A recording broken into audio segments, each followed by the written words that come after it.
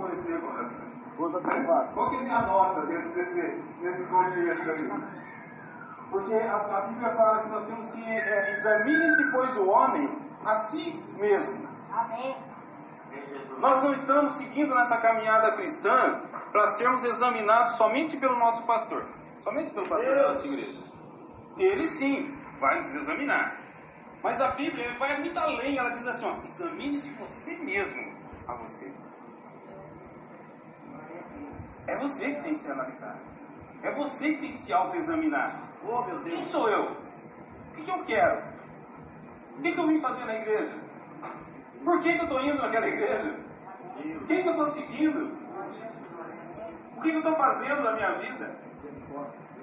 Porque nós corremos um sério risco de ter uma caminhada cristã de 30, 40 anos e chegar lá no final e falar assim, puxa vida, eu fui um bom membro de igreja, mas fui um bom membro de cadeira. Deus! Eu fui um bom religioso. Eu fui certinho, fiz tudo correto. Mas a religião para Deus não serve, não. Porque Deus não cabe dentro dela. Glória a Deus, aleluia. Você consegue colocar Deus dentro do Evangelho? Você consegue colocar Deus dentro da igreja, comunidade, Cristo Verbo Livre, que é nem uma igreja. Você consegue colocar Deus aqui dentro, só para você? Pai nosso que estás nos céus. Nós já, quando oramos, nós dizemos que o Pai é nosso, não é meu. Pai nosso que estás nos céus. Santificado seja o teu nome. Puxa vida, santificado seja o teu nome. E eu? Qual o meu grau de santidade? Eita, Deus. Fala aí, Deus. Meu grau de santidade diante de Deus. Ô Jesus. Aí, Deus. Venha a nós o teu reino. Peraí. Como é que é esse negócio de venha a nós o teu reino? Eu estou preparado para morar nesse reino? Eu posso entrar nesse reino? Porque a palavra diz, guarda o teu pé quando entrar na casa do Senhor. Porque ele está dizendo o seguinte, para morar nesse reino, olha como é que está seu pé. Eu mando aí, Deus. Eliezer, quando foi escolher a esposa de Isaac, ele levou a plenitude, ele levou 10 camelos, ele levou ouro, ele levou tudo que tinha direito. Mas ele fez uma oração. E ele orou, muitas vezes a gente ora na hora do lugar errado, né? E ele chegou perto da fonte e ele falou assim, eu vou orar buscar uma esposa do meu patrão. Eu vou orar onde? Onde as moças vão tirar água. Eu vou pedir casamento onde? No bar cheio de homem? Não vou. Né? Então ele foi certinho. Que hora que as moças vão pegar água? A hora. Senhor, eu vou orar. E a moça que der água para mim, der água para os amigos e tal, é essa mesmo. Ele orou no lugar certo. Ele orou onde tinha. Mas quando tudo aquilo aconteceu e ele foi para a casa do pai Ele chegou na casa da... Eu tenho aqui, ó. E quando ele chegou lá, ele parou na porta. Ela tinha dado água para ele, tinha dado água para os camelos, já tinha feito tudo. Quando chegou na porta, ele parou. Ela falou, vai entrar? Ele falou, não, eu preciso de água para lavar meus pés.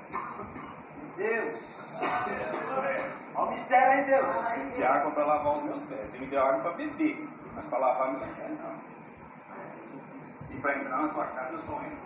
Ô, Deus. É verdade, Deus. Eu estou com o pezinho limpo. Mas muitas vezes a gente nem olha para essas coisas do pé, né? É verdade. A gente vai para casa de Deus com o pezinho daquele jeito. Ô, Jesus. Misericórdia, cara.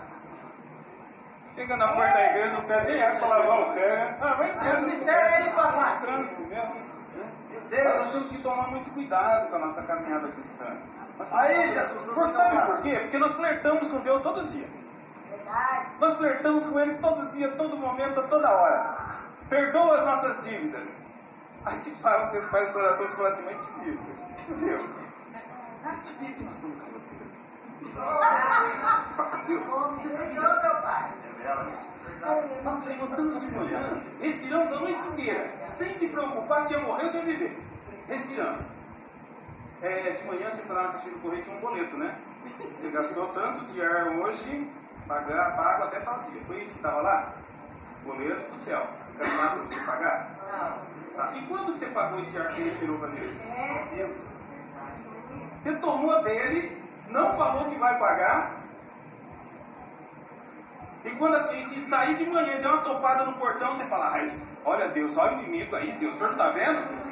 Puxa vida, guardei a tua vida a noite toda enquanto você dormia, não deixei o inimigo tomar conta da tua vida, guardei, fiz com que você respirasse, de manhã você levantou, você não apertou o interruptor para o sol nascer, ele nasceu porque eu fiz com que ele nascesse, tá?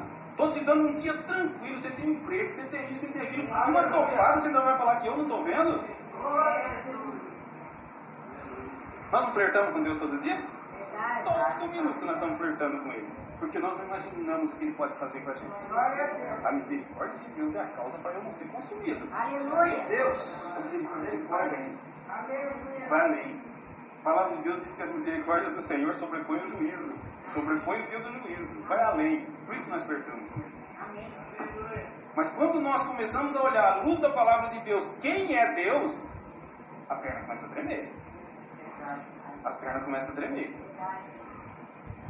Porque com Ele nós não podemos negociar. Nós negociamos com qualquer coisa nesse mundo. Sentamos numa mesa de reunião, negociamos com isso. Nós somos vendedores por natureza, né? Muita gente fala, eu não sei vender, eu não sei isso, eu não sei aquilo. Mas quando você vai dispor de um objeto seu, você sabe vender, né? Quando você tiver um objeto seu, aí não precisa desfazer disso aqui. Então me dá. Não dá não, vou te vender. E quando você quer? Eu preciso dar uma olhada no preço. E você não vai negociar. Você não é vendedor?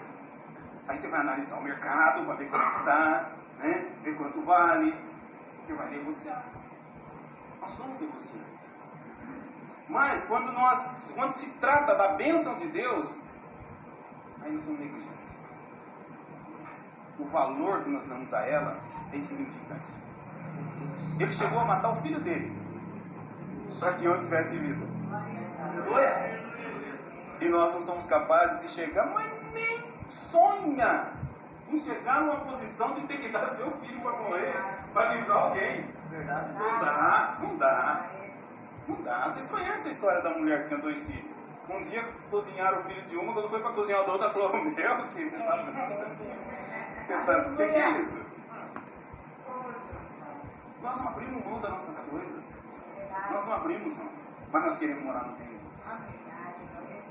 Nós queremos entrar lá. Eu falei de lavar os pés, mas lavar o pé quer dizer tomar um banho, é trocar as vossas vestes. Aleluia! Trocai as vossas vestes, porque quando Deus chamou Jacó e falou, Jacó, volta para Betel onde você fez um voto. E Betel já tinha passado muito tempo. Muitas noites ele teve saudade de Betel. Mas ele já tinha 12 filhos.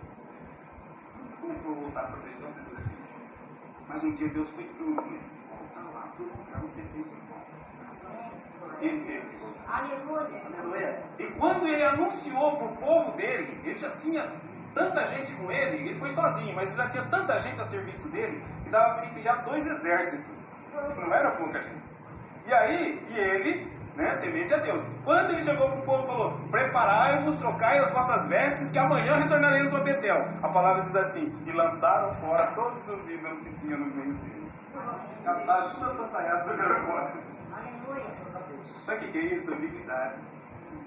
Seguindo a Deus por aqui, mas de vez em quando eu dou uma voltinha por lá. Verdade, Deus. E aí, Deus? Eu entrego tudo na mão de Deus, mas se de repente Deus deu uma vacilada, né? Porque Deus que sabe, fica ali já.